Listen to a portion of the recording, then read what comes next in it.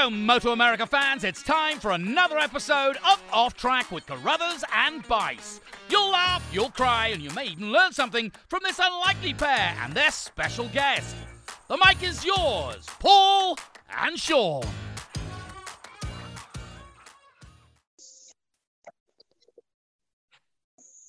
Hey everybody, this is Paul Carruthers. I'm the communications manager for Moto America, and this is our weekly podcast, Off Track with Carruthers and Bice. As I mentioned, I'm Carruthers. I've also got Bice with me here. Sean, how are you today? Hey, I'm doing great. Fresh off Minnesota, and not bad to go a little north in the Midwest here from where I am. So I flew to this one, which it was only about 2 hours in the air, but you know, with the time change, it was different. But I know, I just feel like going to Minnesota for you. I mean, it's still pretty much Midwest, so it's a little less than going to obviously New Jersey for you guys, but it's still a long trip no matter what, isn't it for you? Yeah, it was a hike. I mean, the thing that adds to that day of travel, or we made it 2 days because we actually left Sunday and drove up to the airport, but the airport's got to be 2.5 hours away from the track. Oh yeah, that's the problem. Yes. That's the real issue. I'm glad we did what we did because we had a 6 a.m. flight. And if we didn't do it that way, we would have had to, we'd start driving at 3 a.m. or something, so it worked out okay. I was pretty happy with Brainerd, as, I'd been there, way back 30 years ago or 25 years ago, wherever it was. And I'd been there quite a few times for both World Superbike and AMA Superbike. And I thought it's definitely got an old school feel to it. It's we did some laps out in the infield in golf carts, and there's people just randomly having fires and all kinds of odd stuff going on there, but everybody seemed to enjoy it, and it was a pretty good crowd. Yeah, and the weather was great too. I mean, a little bit. We had the overcast and the smell of the wood, but for the most part, the weather was terrific. I mean, the humidity was pretty low after that first day of setup, and it was comfortable the rest of the time there, and that was nice. I mean, it's one of those things where I was thinking to myself, kind of glad I'm not here in the winter, but this seems to be the ideal time to be there. And obviously that area is known for vacationing anyway, so I can see why. I mean, there's a lot of cool stuff there, so it's good. And it's going to be cool to talk to the guest we got on today because, him driving up there and, haven't been at that area before. Well, he has raced a club race there. Actually, he raced a club race there a couple of years ago. So it'll be interesting to talk to this guest, but I won't give it away until you start the introduction there, Paul. Well, we can go ahead and say it. It's our guest today is Chris Parrish, and he's fifth in the Twins Cup points. He has 3 podiums. He's only 16 points away from third, which obviously from fifth to third makes a big difference in how you view your year. And he's also, I think he's had his most excellent summer vacation thrown into California and Washington and then Minnesota, with a bit of work thrown in to race motorcycles and do the work that it does take for a privateer like Chris to actually make it to the races, work on his bikes, get everything ready, etc. Chris is also special to us because, as most of you would know, he was our first ever Twins Cup champion in 2018, which was the first year of the Twins Cup class. So it's good to have Chris on. And Chris, how are you today? I'm doing all right. What's up with you guys? You sound a little sluggish. Did you just wake up? It's noon there, 11? Was it a 10:15? No, I'm just out here in the garage, just working. I don't know, trying to get my day started. I'm eating Lifesaver gummies for breakfast this morning. I'm out of granola bars.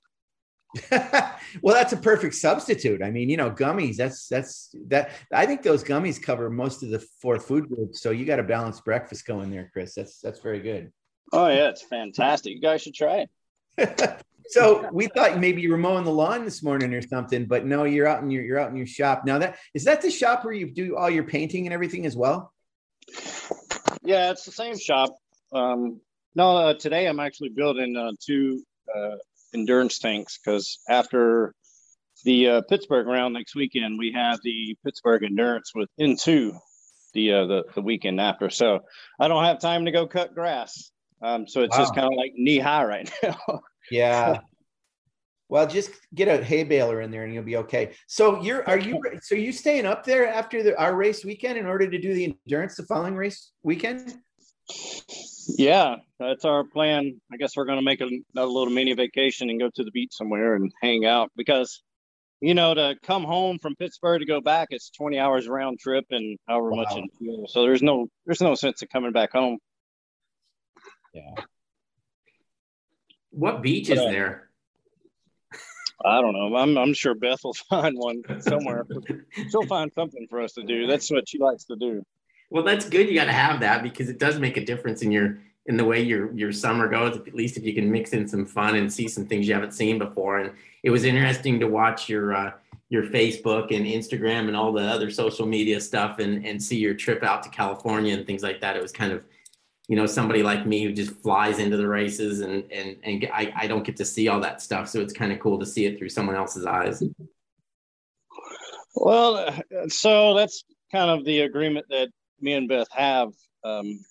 She goes racing with me, and at the same time, on our adventures where we're going, she looks on the phone and finds things for us to do, or she has like downtime at work.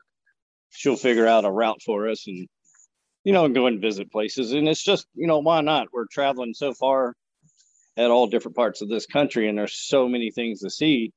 So you might as well take advantage of it and, add a little extra time to your trip to go visit places. And it's fun, and that's what we do. We do all the social media so, people can follow us and maybe get ideas for their adventures and stuff. Yeah, in case they don't get to go and see the world's biggest ball of string or something.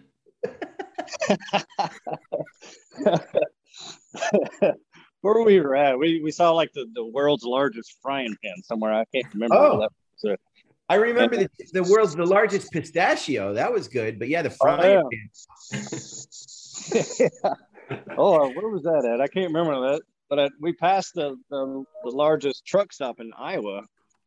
This past trip going up to Minnesota. Like on Interstate 80 or something. I don't know. I can't remember. What's I'm the always deal driving. A lot of trucks there, Chris. What's the deal? Well, I don't know. We just drove past it going down the interstate, and we just saw there was. You know how it is, like when you're up in, you probably don't even know, but up in like the Dakotas and stuff, they have billboards like every mile for like 50 miles. Going up to this one, grocery store or gas station or and that's how we even found the pistachio. Just reading the billboards as we go, and it's like, well, we're here, we might as well pull over and check it out. So that's where the pistachio came out of.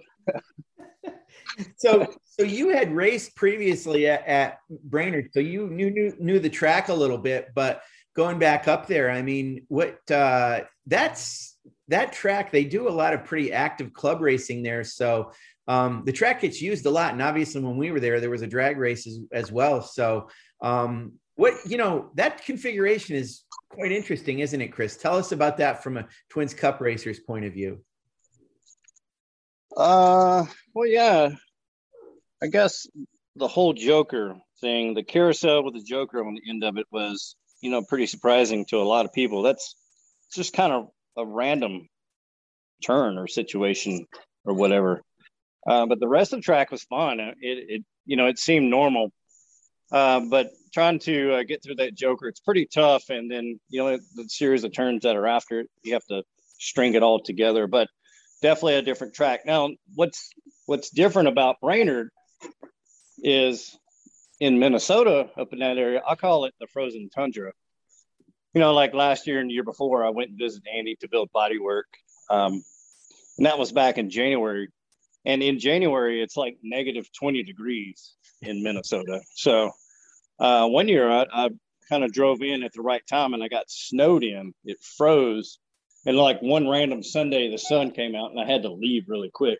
But up there, they have like a 6-month window where it thaws out, and then like they already have races planned. And that's why there's so many things going on at Brainerd, because not only the road racing, but the drag racing. And I guess they had snowmobiles in the lake. I don't know. Yeah. That was kind of random. So, but that's what Brainerd does. They they schedule all these events because they have a short window of where it's thawed out before it freezes again. And when it thaws out, those guys go crazy, man. I mean, they're racing about every weekend. They can do anything that they can do, and they have to do it in a short amount of time. So other than that, I mean, Brainerd up there is really a fun town. Yeah, there's interesting, you know, when we talked to you up there, and this is the first track I've ever visited where the start finish was in a different place than the pit area. So I know it really impacted you guys with Beth being your crew. I mean, it was almost like she had to be in two places at once to be over in the pit area, but also to be on the grid with you. So talk about that. That was tricky. And how'd you guys handle that whole thing? We had a little bit of help. On Saturday, Brandon Cole helped us out.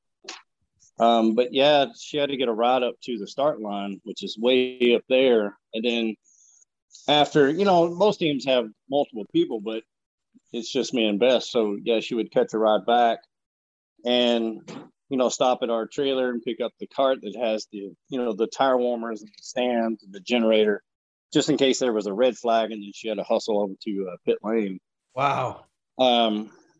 So, but you know, that's me and Beth has always come up with a plan, and we've always made it work, but it took a little bit of help because she doesn't know how to ride the scooter. She's, you know, intimidated of two wheels, actually. That's kind of random, but you know, so she has to do a lot of walking, so she gets a workout in, and she enjoys it for whatever reason. I don't know. Chris, as I mentioned at the top of the show, you're fifth in the Twins Cup championship right now, and you're only 16 points from third. How do you grade this season for yourself? Did you count this as a good year? Or do you count this as a bad year? Oh crap! I don't know. I mean, I would say it's a good year, I guess. You know, honestly, I didn't have a plan to do the whole season. I had talked with Chris Ulrich, you know, at the end of last season, and I was like, "Hey, man, I want to buy an engine from him because I just want a fast bike and I want to go do a couple of Moto America rounds." And he's like, "All right, well, cool." But some things kind of fell through, and I ended up getting the engine like the Monday before Road Atlanta. And, you know, took it down there and practice, and everything didn't go too well. Took a little while to get the bike adjusted. I mean, the engine was fast. That was about the only thing that was keeping me up. And then the first race didn't go so well. In the second race, I just got lucky that the kids up front crashed and ended up third. So that helped me out in points. And me and Beth was like, well, crap, let's just go to Virginia and see how well you do. And I ended up getting third in the first race. In the second race, I had a bad start and I got run off the track.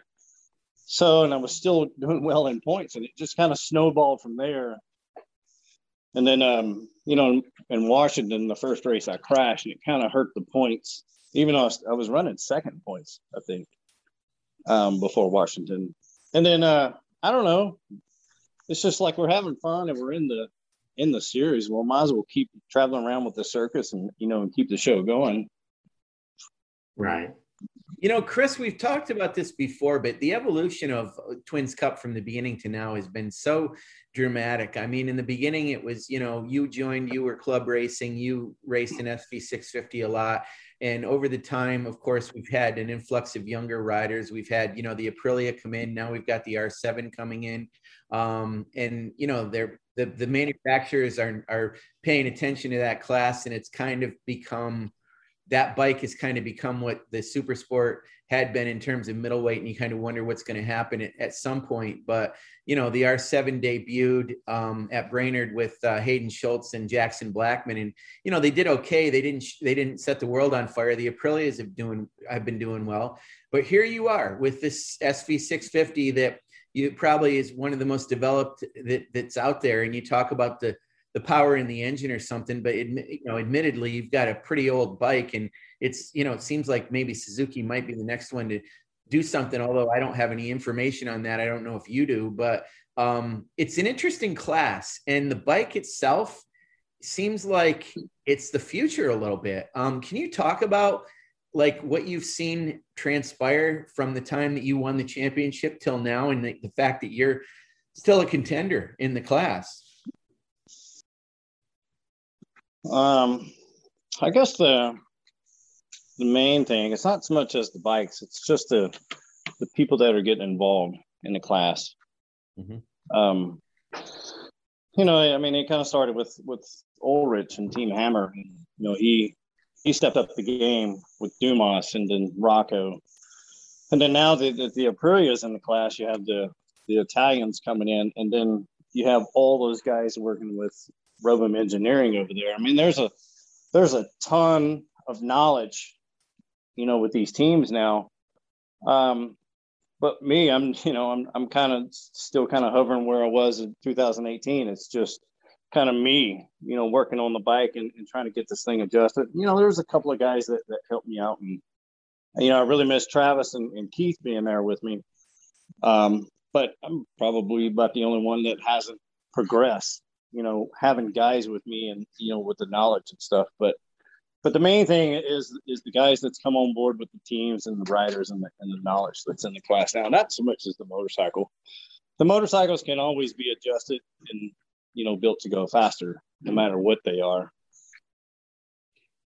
Chris, how do your lap times compare? Do you get faster every year when you go back to the same places? I like to think so, and I think that I do. Right. Honestly, I haven't paid attention, but I do. I do go faster. Every year I go to these tracks. And that's just the knowledge that I gained with my motorcycle and learn how to adjust the bike and get around the racetrack. But it kind of shows at the end of the weekend that I still have the speed and the ability to keep up with the front runners. But like at Brainerd, I mean, I made a wrong spring choice, and the bike put me on the ground once, and it tried about 4 other times. So during the races, I just kind of back off and just finish with it on 2 wheels.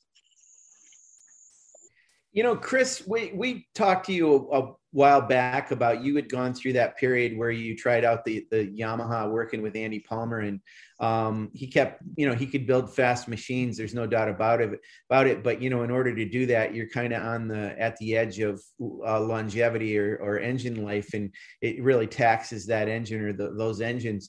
With your program that you've got with Suzuki and the fact that you've been running that SV for so long, how is the engine life with your engines in your bikes? Do you don't seem to you haven't had any DNFs. It seems like you've got it pretty dialed in terms of what you need to do to keep yourself, what parts to freshen up and everything. Tell us about that and how you keep the SV going.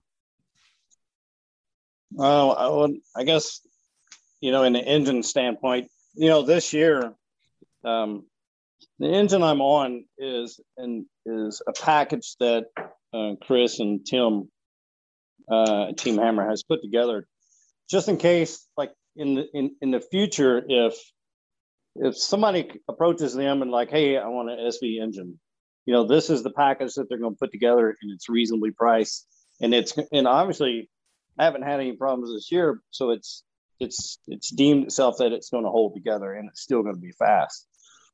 Although on any kind of track days or practice days, the 2 days we had with you guys, and I think I've been to 2 track days on my bike, I have swapped the engine out to put my practice engine in, which is, it's not a, high built, high compression engine, but it's a competitive, actually it's the same engine that Teague rode at Virginia. That's the one I put in for practice. But even like talking with Chris Ulrich and just making sure that this engine is okay, he compliments me. He's like, man, it's kind of crazy how you know how to take care of these engines. You swap the engine out, and he's like, I really appreciate it that you don't have any problems.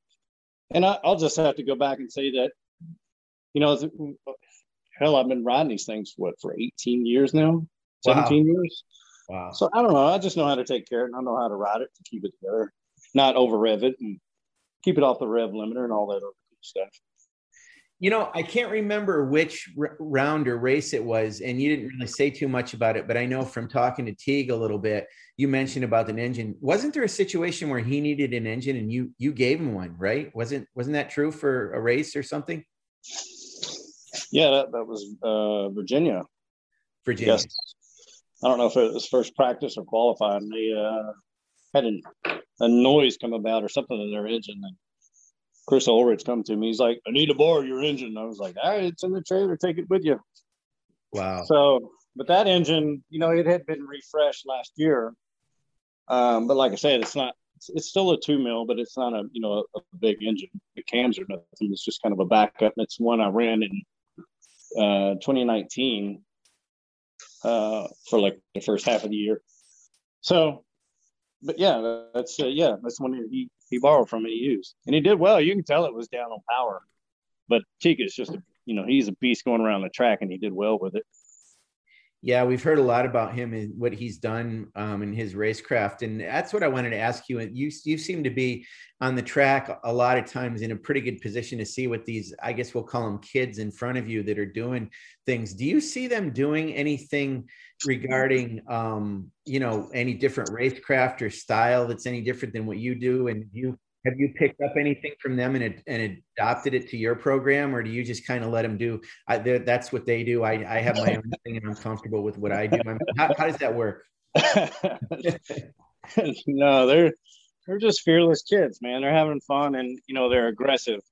And I'm the 40-year-old guy that's out there. I'm a little conservative, I'll say, and a little timid sometimes. And if they're making a pass on me, whatever, I usually let them go.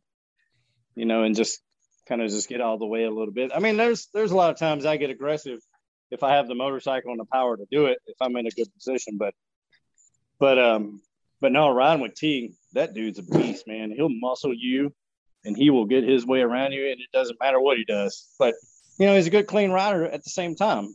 Those kids are just having fun, and they figured out how to go fast on these V-twins. It really is fun riding with them. I'll say that. That's cool. All right, I got a question for you, because you do always seem like you're enjoying yourself. And we already talked about the little, tying a vacation into it and making road trips more fun and seeing some things, et cetera, et cetera.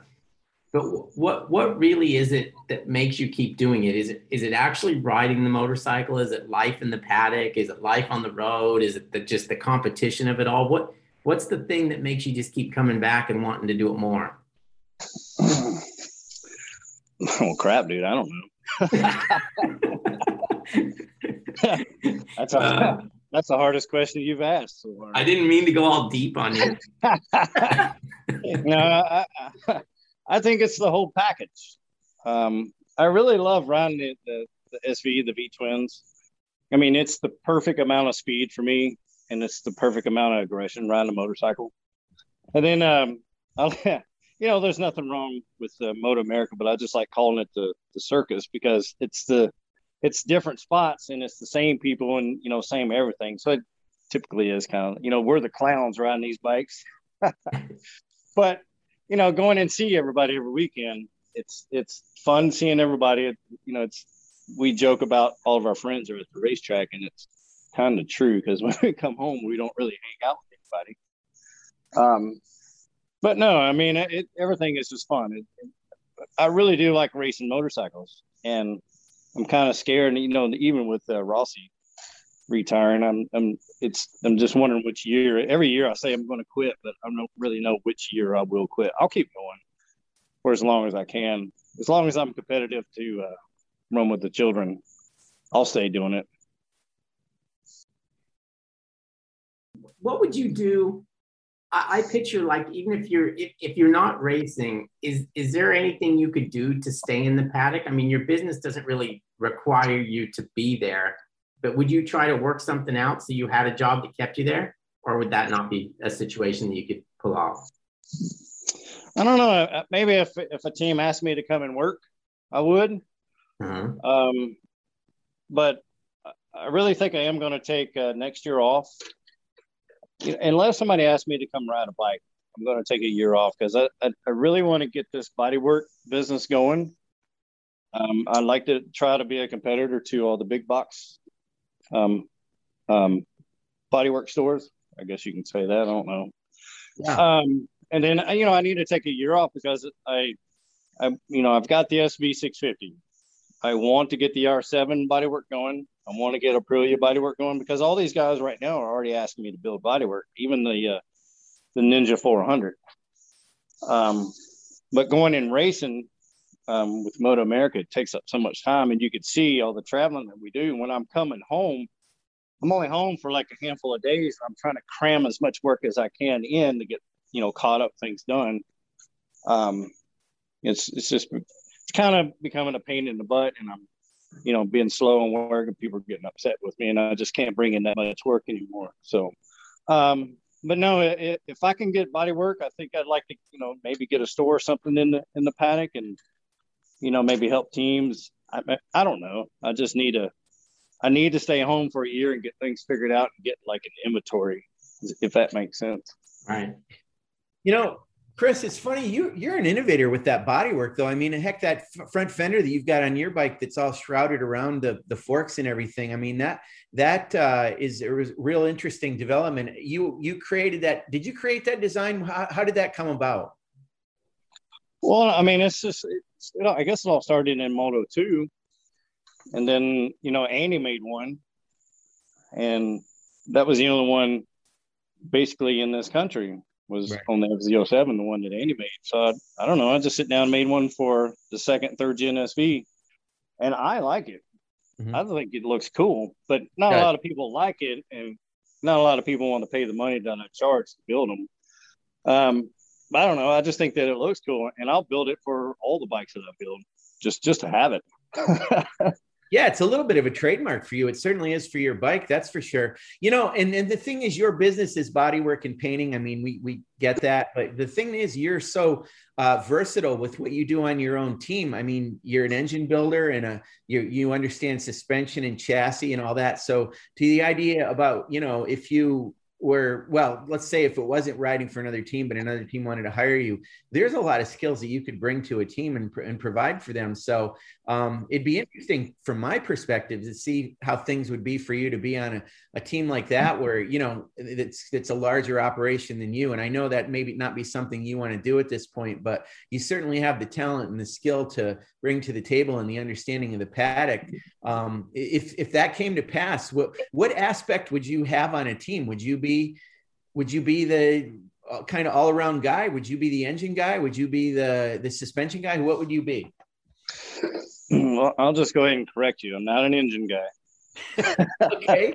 I don't know anything about engines. I just know how to install them and take them out. How about that? I think know how to blow them up too, don't you? You know how to blow them up pretty good, I think. Yeah. That's I think in the almost 20 years of racing, I think I've blown up 2 engines. Oh, okay. Wow. I stand corrected.